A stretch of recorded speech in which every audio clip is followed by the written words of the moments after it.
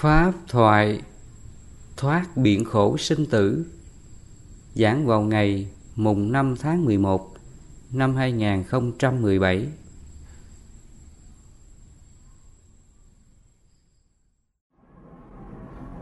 Chứ thường ở đời người ta mà không có chánh pháp của Phật, không có thực hiện đúng pháp của Phật thì khổ lắm. Cái khổ nó tràn ngập. Trong kinh Phật dùng cái từ là biển khổ sinh tử. Biển khổ là cái khổ nó mênh mông, nó rộng lớn lắm.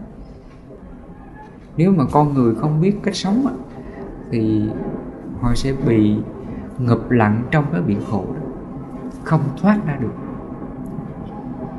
Mà cái biển khổ này không ai tạo ra, không có quỷ thần nào tạo ra, Phật Thánh nào tạo ra cho ta, mà chính nghiệp của ta tạo ra. Nghiệp của mình. Nghiệp là gì? Nghiệp chỉ cho là các hành động tham sân si á, nó tạo ra cái biển nghiệp khổ đó. Nếu mà con người hành động theo cái nghiệp tham sân si á, thì ở đâu cũng khổ không? Nói về cái khổ thì nó rộng lớn mà. Biển khổ sinh tử. Không những là mình khổ trong đời này, mà nó khổ nhiều đời, gọi là luân hồi sinh tử. Nó đã trải qua bao nhiêu kiếp sống, bao nhiêu cái đời sống quá khứ. Hiện tại này mình sống cái thân nhân quả này á, là Phật nói là mình kế thừa cái nghiệp quá khứ trước đây mình tạo. Nói về nghiệp thì nó có quá trình duyên hợp và kế thừa. Trong kinh Phật dùng cái từ là chúng sinh là chủ nhân của nghiệp, chúng sinh là thừa tự nghiệp. Nghiệp là quyến thuộc, nghiệp là thai tàn, trong đó là thừa tự nghiệp. Nghĩa là trước đây mình đã gieo trồng cái nghiệp thiện ác nào đó, thì bây giờ cái nghiệp đó theo mình thừa tự nó, mình kế tục nó. Ví dụ trước đây là mình gieo cái nhân thiện đi, mình không có gian tham ích kỷ với ai á, thì mình sẽ có cái thân nghiệp đời này là mình không có nghèo khổ, thiếu thốn, làm ăn thất bại. Trước đó là mình hành động cái nghiệp thiện đó, thì bây giờ mình được cái quả lành là cuộc sống mình lúc nào cũng may mắn, không có thiếu thốn, ai cũng yêu quý mình. Cái đó là quá trình nghiệp nó tương ưng nó tạo nên. Cho nên Phật nói là chúng sinh là thừa tự nghiệp. Hoặc là trước đó là mình sống không có tốt trong quá khứ á, như là mình sát sinh hại vật, mình làm những cái điều khổ cho chúng sinh, khiến đời này mình thừa tự cái thân nghiệp là bệnh tật, hoặc là tai ương hoạn nạn, chết chóc đến với mình, đau đớn. Cái đó Phật gọi là địa ngục. Mình tạo cái nhân xấu ác, sát sinh hại vật nhiều, thì thân đời này mình chịu cái quả khổ địa ngục. Cho nên nếu mà hành động quá khứ mình tạo cái nghiệp xấu đó, thì đời này mình kế thừa cái nghiệp này. Và cái nghiệp này mình thấy rõ đó, mà nó diễn ra ngay cuộc sống của ta. Cái này là Phật dạy cho mình rõ lắm. Ngài chỉ cho mình ra cái sự khổ và nguyên nhân của khổ. Tại sao chúng sinh phải chịu cái khổ đó? Nó thực tế lắm. Hàng ngày mình thấy rõ. Ví dụ như mình thấy người này, tại sao họ khổ gia đình, khổ chồng, khổ con.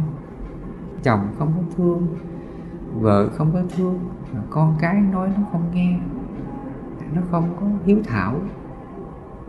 Tại sao mà cái người này phải chịu cái quả xấu đó, quả khổ đó? Thì Phật nói cũng là do nghiệp của mình thôi. Trước đây thân khẩu ý của mình đó, mình nói những lời hung dữ, hung ác, xúc phạm người khác, làm cho người ta đau khổ. Trong quá khứ á, nhiều khi mình giận lên, mình sân si lên, mình nói cái lời nói làm cho người ta khổ lắm. Và khi mình nói ra điều đó là mình tạo nhân. Mình tạo nhân liền á. Không những mình nói con người mà mình nói những cái con vật xung quanh mình. Mình thấy có những người nuôi trâu, nuôi bò, nuôi heo, chó, và khi giận lên á, chửi mắng chúng, hành hạ chúng, đánh đập chúng, thì nó cũng tạo thành nhân và quả sau này. Cho nên bây giờ mình thấy người này đi đâu á cũng bị người ta hắt hủi, xua đuổi, mắng chửi. Mà cái điều này nó xảy ra trong cuộc sống của ta, nhất là trong gia đình. Mình thấy tại sao có những người chồng, người vợ là sống không thương nhau, tôn trọng nhau, rồi cãi lộn nhau, rồi vợ chồng giận nhau, khổ nhau. Hoặc là con á, mình nói chúng không nghe, chúng không có nghe lời mình đâu.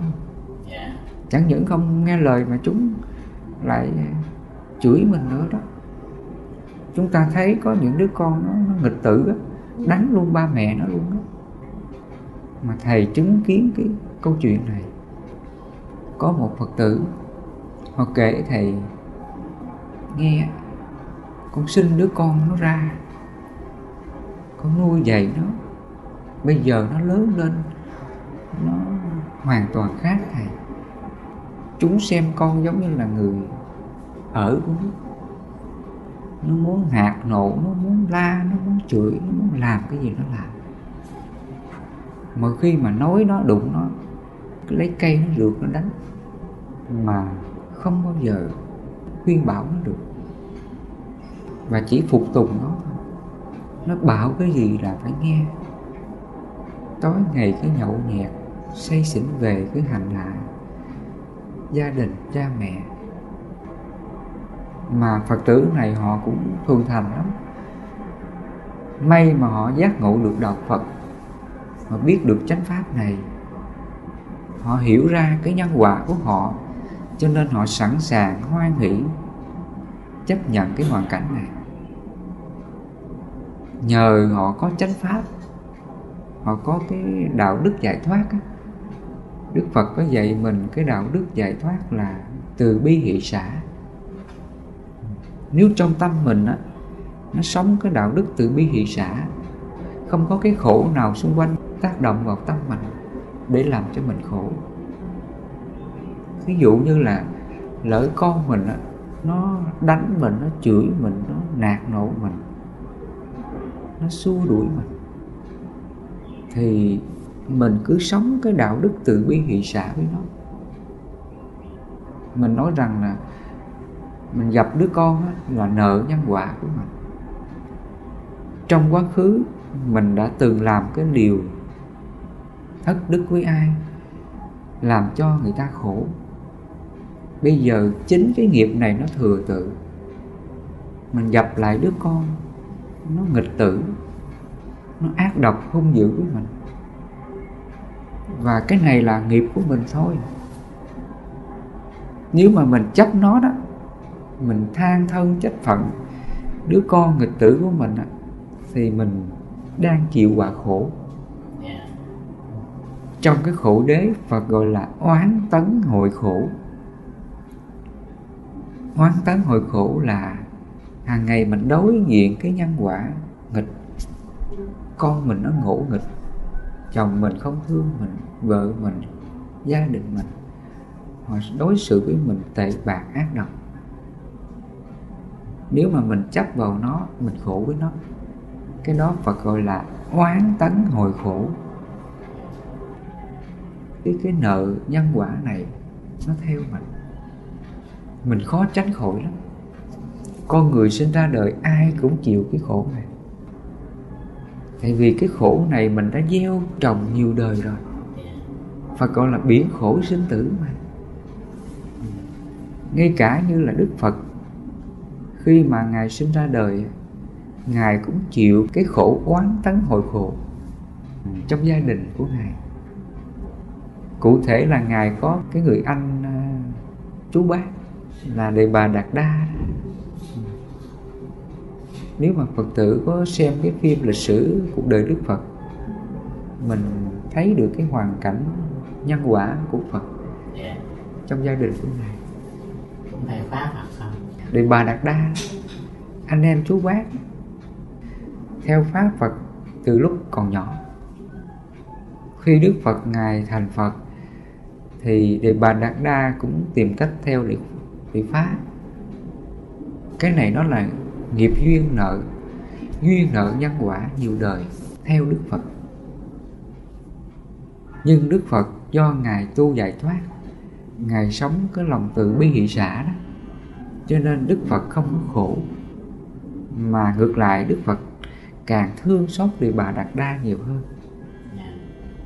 Đề Bà Đạt Đa không hại được Phật, mà Phật cũng không có khổ với Đề Bà Đạt Đa, mà Đức Phật lại thương xót Đề Bà Đạt Đa nhiều hơn. Do Đức Phật Ngài có từ bi hỷ xả đó, cho nên Ngài sống an lạc trước mọi cái sóng gió nghịch cảnh đó. Còn chúng ta thì mình sống mà không có tâm từ bi hỷ xả đó, đau khổ lắm con. Đau khổ từng ngày từng giờ á. Hàng ngày mình nghe người ta nói mình một câu, chửi mình một câu, lòng mình thì sao? Nó đau khổ. Nhiều con cũng nghe quý thầy dạy phải trả cái nghiệp của mình thì mới đỡ. Ở đây á, là mình không có trả nghiệp, mà mình làm chủ nghiệp. Cái nghiệp mình chẳng qua nó là các hành nhân quả thôi. Nhân quả thì đủ duyên thì hợp, hết duyên thì nó tan. Nó không có thường hằng thường còn. Đức Phật nói là các hành vô thường, khổ vô ngã. Nghĩa là các hành nhân quả đó, nó tự sinh và tự diệt. Nó không có gì của mình hết. Ví dụ như là khi mình còn sống á, thì mình sống trên cái thân ngũ uẩn sắc, thọ, tưởng, hành, thức. Nghĩa là mình nhận thức ra mọi điều xung quanh mình, gọi là tâm sinh lý á. Người này thương mình, người này tốt, người này xấu với mình cảm xúc, mình cảm nhận ra cái thương ghét đó. Cái này là do cái thân ngũ uẩn của mình nó tạo ra. Nó nhận biết ra cái điều đó. Nhưng mà nó chỉ là cái biết thôi. Nó chỉ là cái nhận thức, nhận biết thôi. Và khi cái thân ngũ uẩn này nó hoại diệt đi á, nó mất đi á, thì cái biết này nó cũng tan mất. Và khi nó hoại diệt sạch, cái thức này hoại diệt sạch, thì khái niệm mà khổ vui á, nó cũng không còn. Cái đó Phật gọi là vô ngã. Vô ngã là như vậy. Cái thân này nó không có tự ngã, mà nó chỉ là cái nhận thức, nhận biết khi mình còn sống. Và khi mình mất đi á, thì cái nhận thức, nhận biết này nó cũng tan hoại sạch. Ví dụ mình thấy cái người mà chết nằm đó, họ đâu có biết đau đâu. Trong bệnh viện đó, cái người mà khi mà bị tai nạn, bị chết lâm sàng á, bác sĩ đến cắt mổ, họ đâu có biết gì đâu, đâu có biết đau đâu. Nhưng mà lúc họ còn sống á, chỉ cần là một cây kim chích vào họ cũng đau đó. Hoặc là lỡ mình trầy xước, nó cũng làm cho mình rát, khó chịu lắm chứ. Nó có cái cảm thọ khổ của nó. Cái này gọi là thân thức. Cho nên khi con người sống á, con người có cái giác quan đó, có cái tâm sinh lý đó, để nó nhận biết ra cái khổ vui.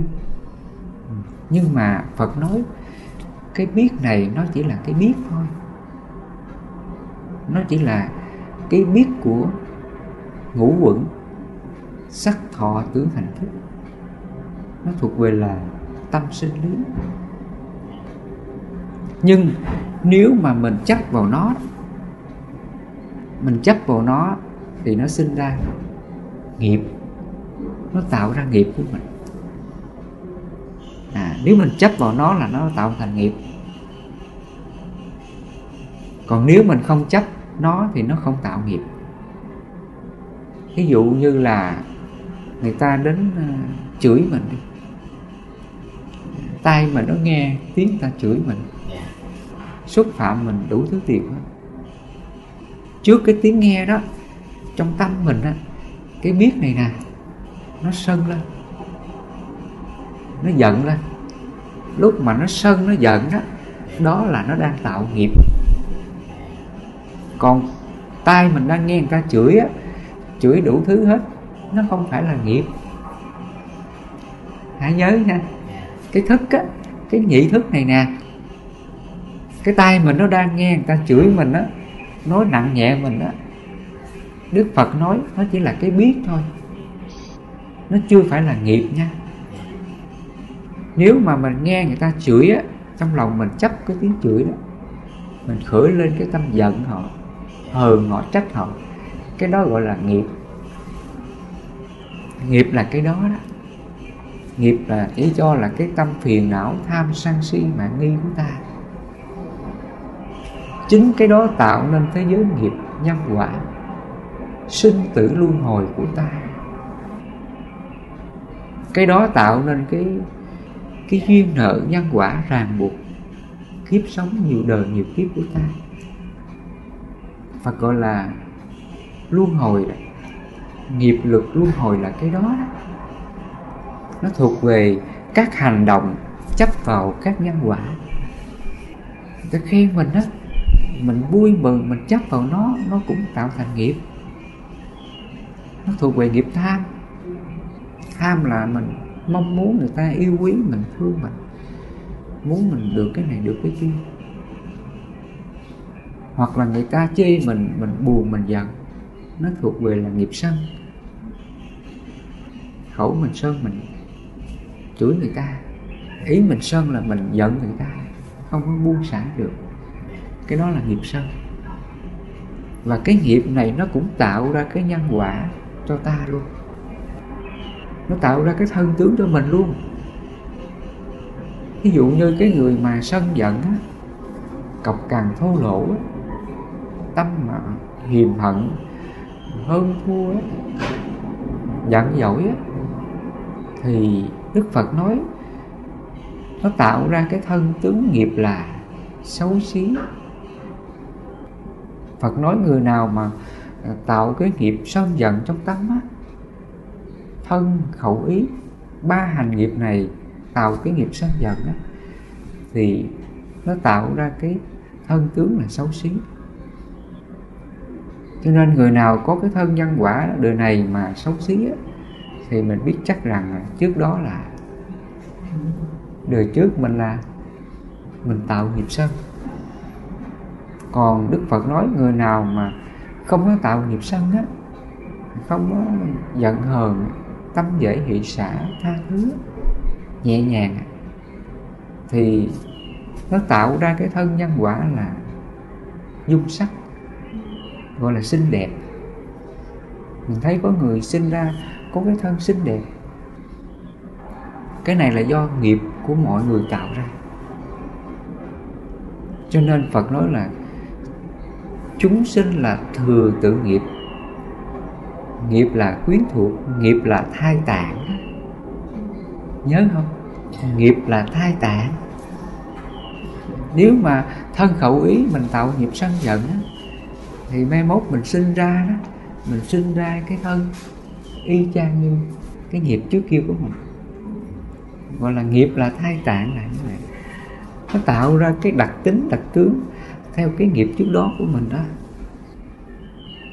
Hoặc là người mà tạo cái nghiệp gian dối á, gọi là gian tham, ích kỷ, keo kiết, bòn sẻn á, thì nó tạo ra cái thân nghiệp là sinh ra mình chịu cái cảnh nghèo khổ, túng thiếu, làm ăn thất bại suốt đời.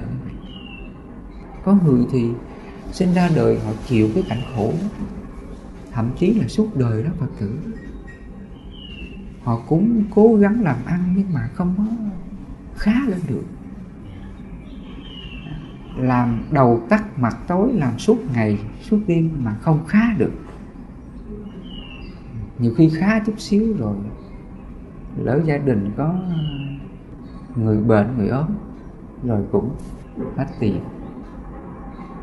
Thì Đức Phật nói mình có cái thân nghèo khổ túng thiếu này là do cái nghiệp đời trước, do thân khẩu ý á, mình làm cái việc là gian tham, trộm cắp, ích kỷ, keo kiết, bòn sẻn, khiến đời này á, mình thừa tự cái nghiệp đó. Cái thân này phải chịu cái cảnh là nghèo khổ túng thiếu là như vậy. Cái đó con thấy như bạn con cũng vậy. Thấy nó cứ làm mà nó cứ tiền vô hoài. Cha mẹ cho, anh em cho mà nó ăn chơi không. Còn mình làm quá chừng làm ngày đêm luôn. Có chút đỉnh cái bệnh hoạn, xong cái chuyện này chuyện kia. Thì cũng vậy, có những người á, tự nhiên á, họ không có làm gì hết mà lúc nào cũng có tiền. Dạ. Giống như con nói đó. Dạ. Nhiều khi làm chơi chơi mà cũng có tiền, mà không có làm cũng có tiền.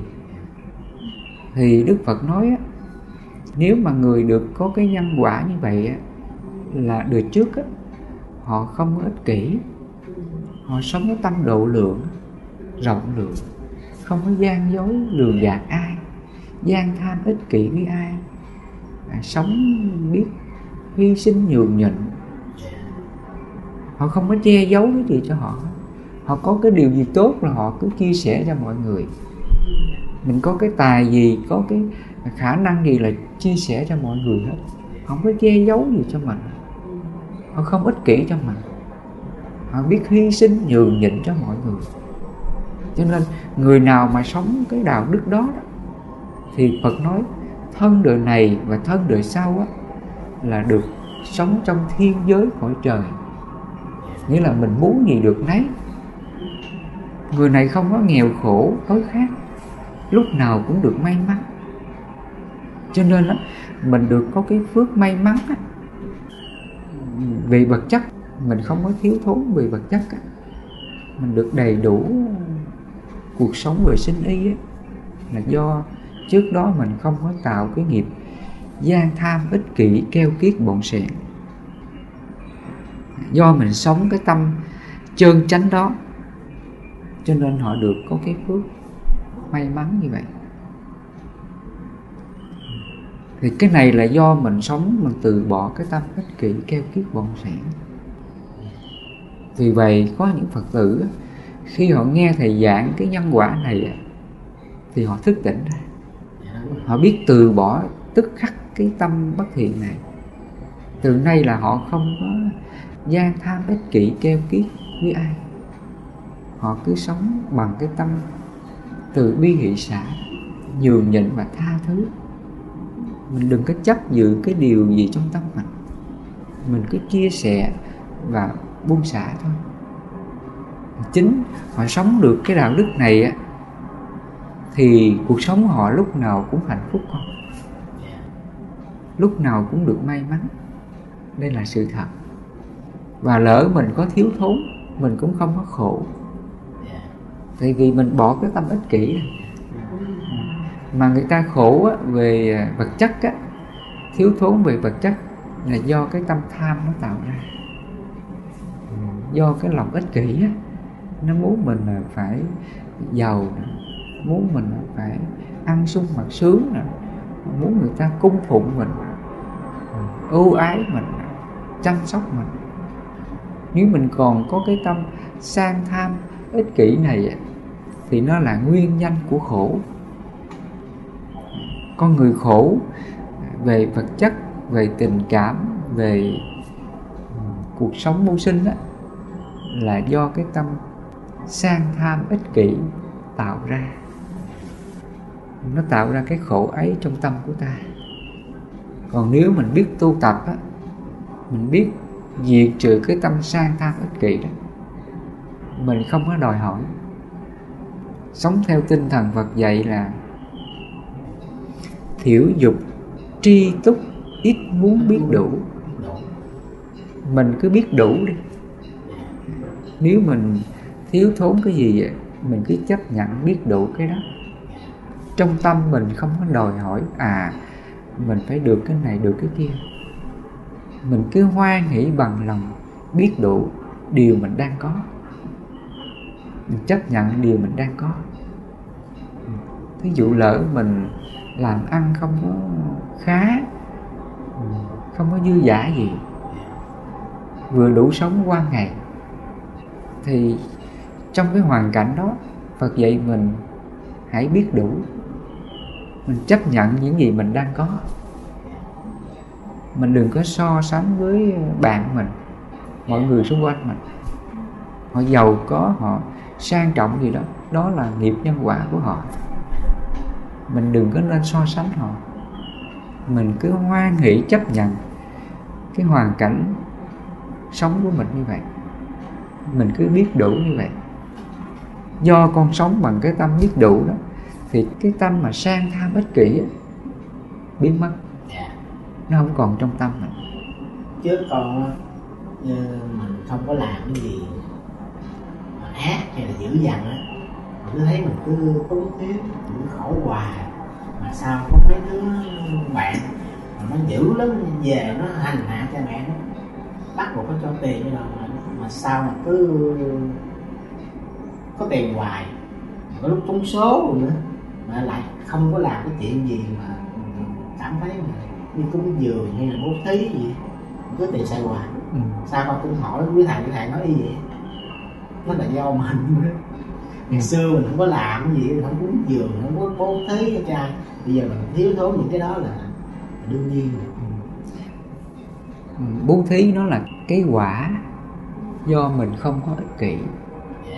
Cái người mà không có cái tâm mà sang tham ích kỷ, người ta làm cái việc thiện phước.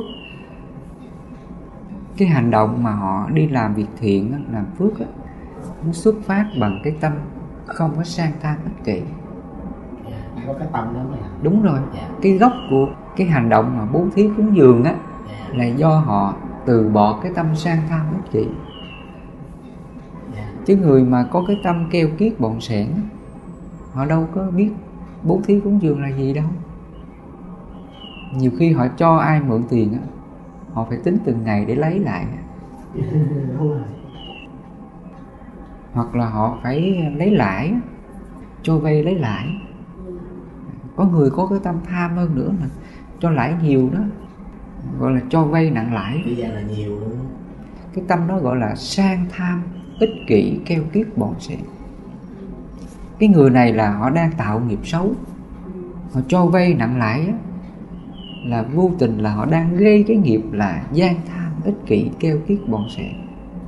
Đời này đời sau thì họ sẽ chịu cái quả khổ, nghèo khổ, túng thiếu, làm ăn thất bại.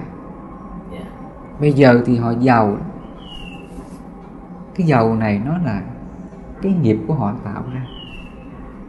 Hành động mà họ giàu có là do họ sang tham ích kỷ tạo ra cái giàu, chứ không phải là họ được có cái phước giàu đâu.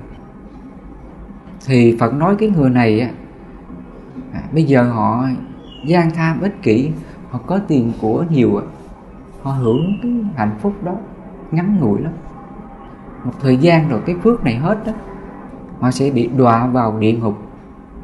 Nghĩa là họ sẽ chịu cái cảnh là nghèo khổ trở lại, đau khổ trở lại, túng thiếu trở lại.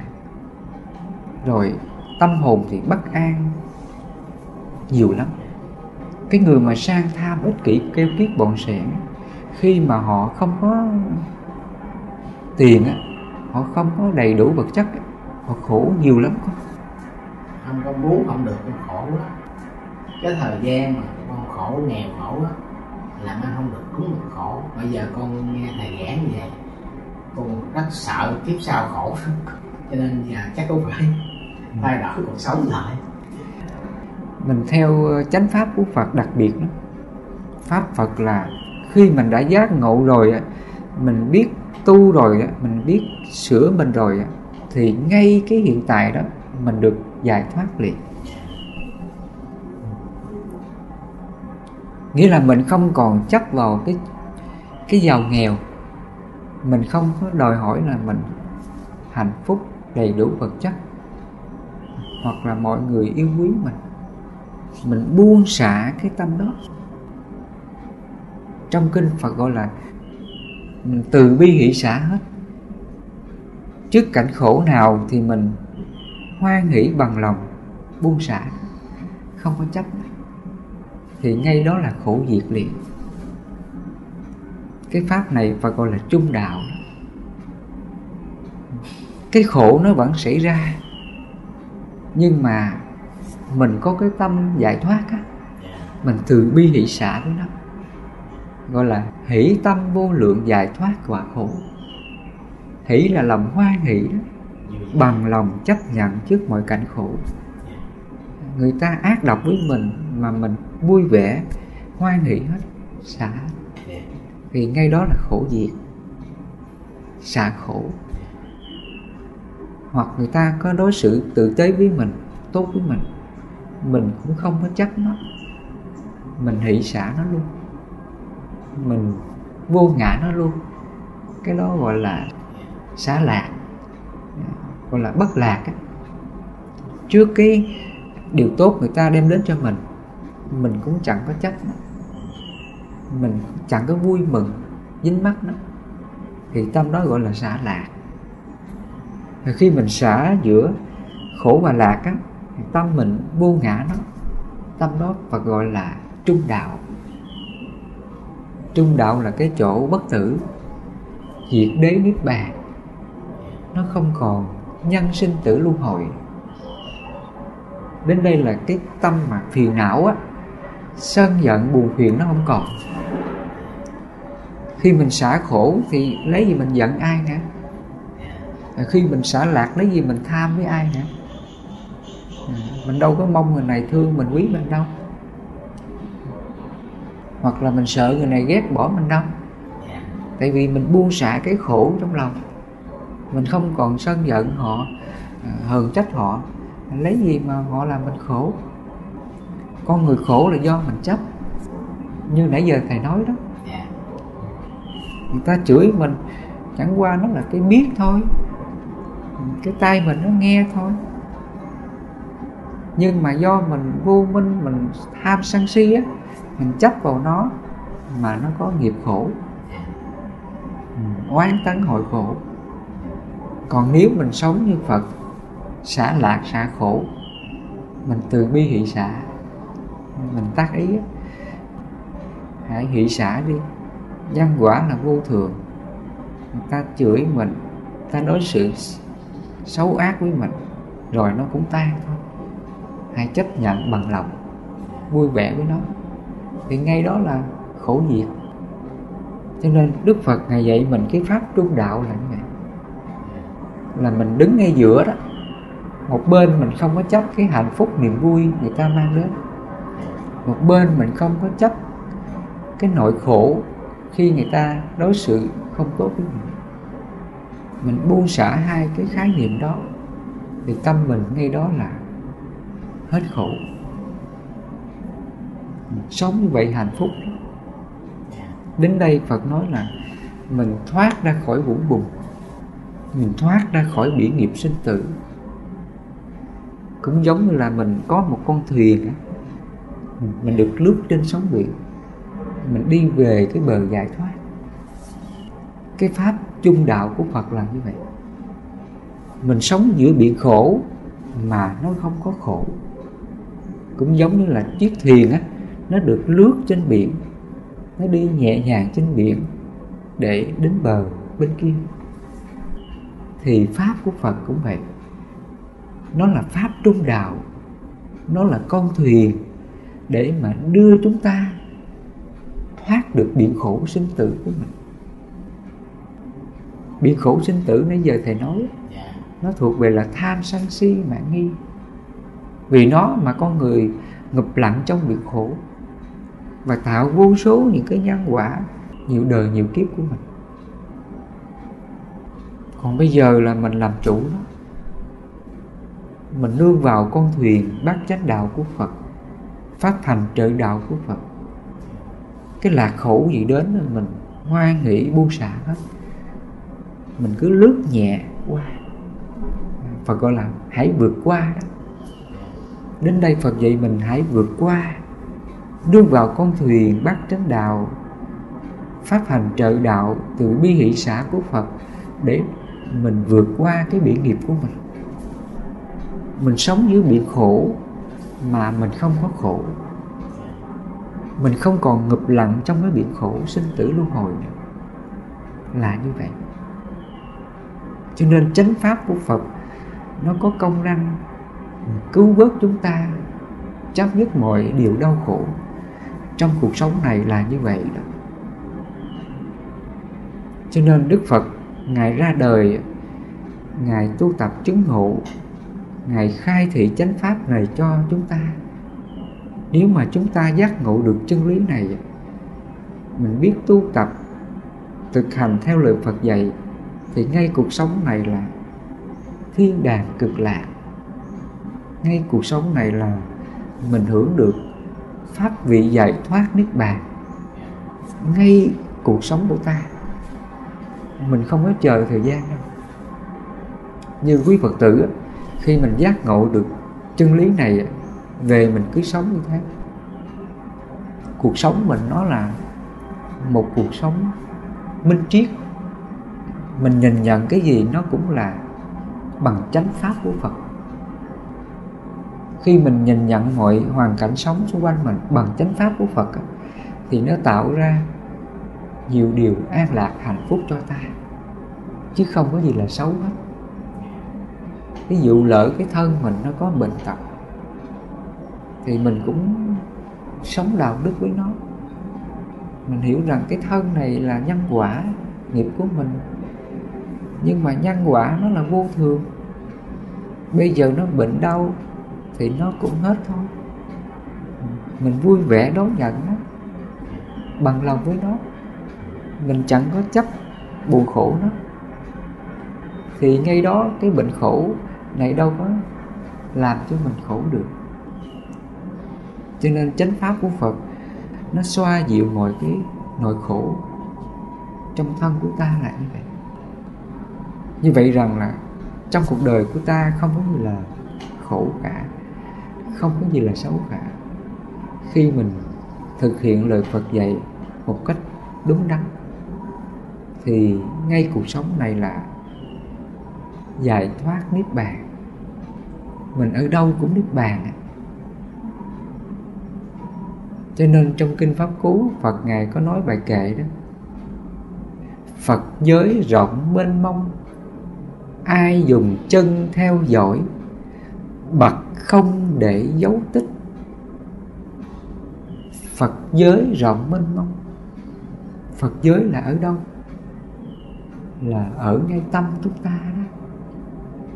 Cái tâm mình không có tham sân si với ai, đó là Phật đó. Mình đi đâu, ở đâu mà tâm mình không có tham sân si, đó là Phật giới đó. Phật giới không có một cái cõi nào siêu hình đâu. Phật giới rộng mênh mông, chỉ cho là nơi đó, con người ta sống không có ích kỷ, không có tham lam, không có sân hận buồn phiền với ai hết. Người nào mà sống được cái tâm đó, ngay đó là Phật. Phật giới nó không có không gian thời gian để mình chờ đó.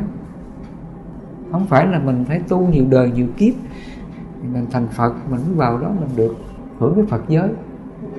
Đức Phật Ngài không có dạy như vậy. Phật giới rộng mênh mông, nghĩa là nó không có không gian thời gian. Nếu tâm của mình mà hỷ xả phiền não tham sân si á, thì ngay đó là Phật. Người nào sống cái tâm như vậy là Phật. Ví dụ như Phật tử, mình sống trong gia đình, lỡ người thân mình họ có làm cho mình khổ, thì mình cứ từ bi hỷ xả với họ, không có hờn trách, không có mong cầu, không có than van điều gì với họ, mình hỷ xả vô ngã với họ, thì ngay đó là Phật đó. Cho nên Đức Phật có nói ai thấy Pháp là người đó thấy ta, đang thấy ta là đang thấy Pháp. Thấy ta là thấy Phật. Mà Phật ở đâu? Đó là cái tâm không có tham sân si. Người nào nhận thức rằng mình không có tham sân si, đó là mình đang thấy Phật. Ví dụ người ta chửi mình câu, mình nói thôi hỷ xả đi, tha thứ đi. Tâm mình đâu có giận người kia, thì mình thấy Phật liền, Phật ngay liền. Cho nên Phật nói Pháp ta thiết thực hiện tại, không có thời gian đến để mà thấy, có quả tức thời, chỉ người trí tự mình giác hiểu. Người trí là người giác ngộ, tỉnh giác ra cái tâm của mình. Nếu mình giận là mình khổ, mình tham là mình khổ. Mình biết hỷ xả, không giận, không tham với ai, thì tâm đó là hết khổ, tâm đó là niết bàn. Trong trí mình đã hiểu ra điều đó, thì nó hành động theo cái sự giác ngộ đó, mình buông xả hết, thì tâm đó là Phật. Cho nên ngày xưa người ta tu là như vậy, người ta giác ngộ được chân lý giải thoát này, và người ta sống với nó ngay giờ phút hiện tại. Nó tu ngay cái sát na hiện tại, chứ không có chờ thời gian tu, chứ không có chờ thời gian là đến rằm mùng 1 con vào con lạy Phật sám hối con tu đâu. Trong cái sát na đó, mình mà mắc chánh niệm đó, mình mà sống theo tham sân si đó, nghiệp nó dẫn mình đi rồi. Bây giờ mình chờ 1 tháng nữa mình đến mình sám hối, chắc lúc đó là nghiệp mình sao rồi, nó thành núi, thành sông, nó cuốn mình đi hết. Làm sao mình sám hối cho nổi? Ngay cái sát na, ngay giây phút đó, mình không có chánh niệm, mình không có tu sửa nó, thì nghiệp mình nó chồng chất. Và mình cứ đợi 1 tháng để mình sám hối đó, thì xem như là không được. Cho nên Phật nói lửa nào bằng lửa tham, sân nào bằng sân hận. Con thấy ngọn lửa đó, khi mà nó bùng phát, mình dập liền, thì tai họa không xảy ra. Còn nếu mình chậm trễ 1 phút, 1 giây, 1 tiếng đó, thì ngọn lửa này sao? Nó sẽ bùng phát dữ dội, nó sẽ thiêu rụi tất cả. Đến đây mình không có cứu chữa được. Thì cũng vậy, Đức Phật nói mình muốn dứt trừ cái nghiệp của mình đó, thì ngay cái hiện tại đó, ngay cái sát na đó, tâm mình nó vừa tham sân si với ai là mình lập tức dập liền. Đừng có chờ thời gian là mình tu. Ngay đó là mình chánh niệm, mình hộ trì 6 căn á, mắt, tai, mũi, miệng, thân, ý. Trên 6 căn này nó đang buồn khổ ai điều gì, trách móc ai điều gì, hờn giận ai điều gì, thì mình chánh niệm. Mình chánh niệm 6 cái căn á, mắt, tai, mũi, miệng, thân, ý. Mình cứ xả nó đi, đừng có chấp nó, thì ngọn lửa tham sân này nó dập tắt liền. Nó giống như ngọn lửa nó vừa cháy, mình dập nhẹ là nó tắt liền. Thì ngay cái hiện tại đó là mình được giải thoát luôn. Hôm nay Thầy giúp cho quý Phật tử hiểu ra cái pháp giải thoát của Phật. Khi mình hiểu ra điều này thì mình sống ở đâu á, mình cũng là tu hết. Mình sống trong gia đình mình cũng là tu hết. Mà chính cái hoàn cảnh nhân quả nghịch á, người này ghét mình, người này không thương mình, nó là cơ hội để tự đánh giá mình. mình còn tham hay không, mình còn sân hay không. Nếu mình còn sân á, người ta chê mình giận liền. Mà khi biết mình giận là mình tu. Mình phải tu ngay cái tâm giận đó. Cho nên cái nghịch cảnh á, cái cảnh xấu nó đến với ta, nó là cơ hội để thử thách lòng mình, chứ không có gì là xấu cả. Cho nên trong Kinh Pháp Cú Phật nói, trong một đống bùn nhơ, hoa sen mọc lên đó. Hoa sen này mọc thì nó mọc trong bùn. Bùn là dơ. Thì cũng vậy, mình muốn cái tâm mình an lạc giải thoát, thì trong cảnh khổ đó mình biết tu sửa, mình biết sống đạo đức với cảnh khổ đó. Người ta chửi mình cứ hỷ xả cho họ, thì ngay cảnh khổ đó là mình được giải thoát. Cũng giống như hoa sen, nó sống giữa bùn mà nó được tinh khiết, trong sạch. Thì tâm mình biết tu tập, mình sống giữa cảnh khổ, cảnh xấu, mình từ bi hỷ xả, thì tâm đó là Phật, tâm đó là giải thoát. Cho nên khi mình hiểu ra điều này, thì từ nay mình nhìn cuộc đời này, nó nhìn bằng cái tâm giải thoát. Mình nhìn ra mọi cảnh xấu, mình biết tu tập với nó, thì nó cũng trở thành là tốt hết trơn. Nó trở thành là điều tốt, điều quý của ta. Và khi tâm mình nó đã thật sự giải thoát rồi, thì mình nhìn mọi cái cảnh xấu, cảnh ác của người khác, mình lại càng thương xót họ nhiều hơn. Cái người này họ đến họ chửi mình, họ xúc phạm mình, lòng mình càng thương xót họ nhiều hơn, chứ mình không có giận họ được. Cái tâm mình đến đây, Đức Phật nói như đá tảng kiên cố, không gió nào lay động, bất động giữa khen chê, người trí không dao động.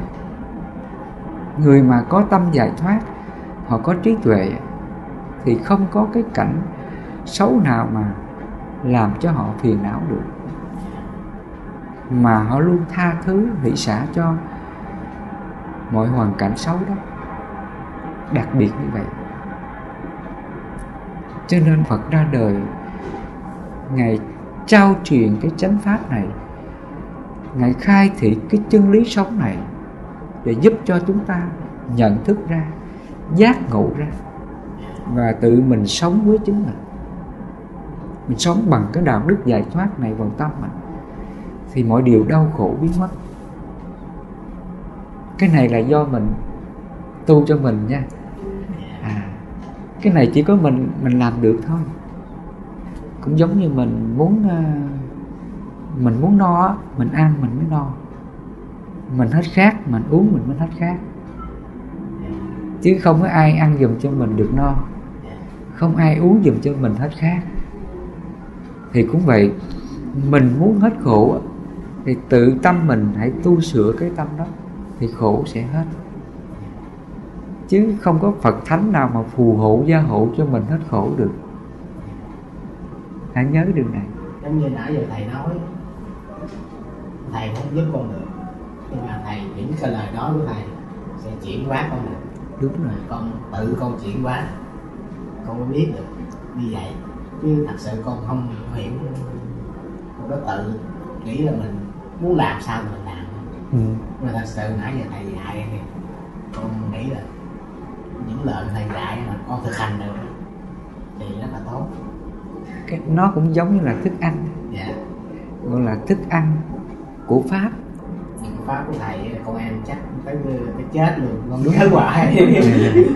Còn mình sống theo Pháp của Phật là nó được an lạc, giải thoát mãi mãi. Hàng ngày mình sống theo Phật, mình hưởng cái pháp vị này, là tâm mình sẽ được hạnh phúc mãi mãi, không có khổ được. Dù mình sống giữa cảnh khổ mà nó không khổ. Giống như là mình có con thuyền, mình được ngồi trên thuyền, khỏe không? Mình cứ lướt thuyền mình đi thôi. không bị sóng gió sóng gì hết. Không có bị sóng gió xô đẩy, ướt xô này kia rồi nữa. Ngồi trên thuyền để an tâm rồi. An tâm rồi. Dạ. Còn mình không có chiếc thuyền á thì mình ngụp lặn ở dưới biển, biết bao giờ đến bờ. Mình cứ lẩn quẩn trong cái khổ mãi, mình bị cái sóng biển nó cứ vùi dập mình, rồi đến khi mình chết. Còn mình có con thuyền bát chánh đạo của Phật, mình đã làm chủ cái nghiệp của mình. Từ nay nghiệp nó không có tác động mình được, biển khổ không tác động mình được. Mình cứ nương vào cái pháp trung đạo của Phật, không khổ không lạc, từ bi hỷ xả, khổ và lạc. Thì mình nương vào con thuyền bát chánh đạo này, mình cứ lướt nhẹ đi mau thôi, rồi nó cũng sẽ đến cái bờ giải thoát an vui mãi mãi. Cho nên Đức Phật ra đời, Ngài cho chúng ta cái chân lý sống, Ngài cứu khổ cho mình là như vậy. Từ nay mình cứ tinh tấn, gọi là tinh tấn lực ạ. Hãy hậu trì cái chân lý này ngay tâm của mình và sống với nó suốt đời này, mình được giải thoát như Phật. Khi mình hết duyên cái thân nhân quả đời này thì Phật nói mình cũng vào niết bàn luôn, mình không còn sinh tử nữa, là như vậy đó. Thì hôm nay mấy con gặp thầy, lần nữa thầy chúc cho mấy con là đủ duyên lành giác ngộ chánh pháp, cuộc đời mình luôn được an lạc hạnh phúc nha.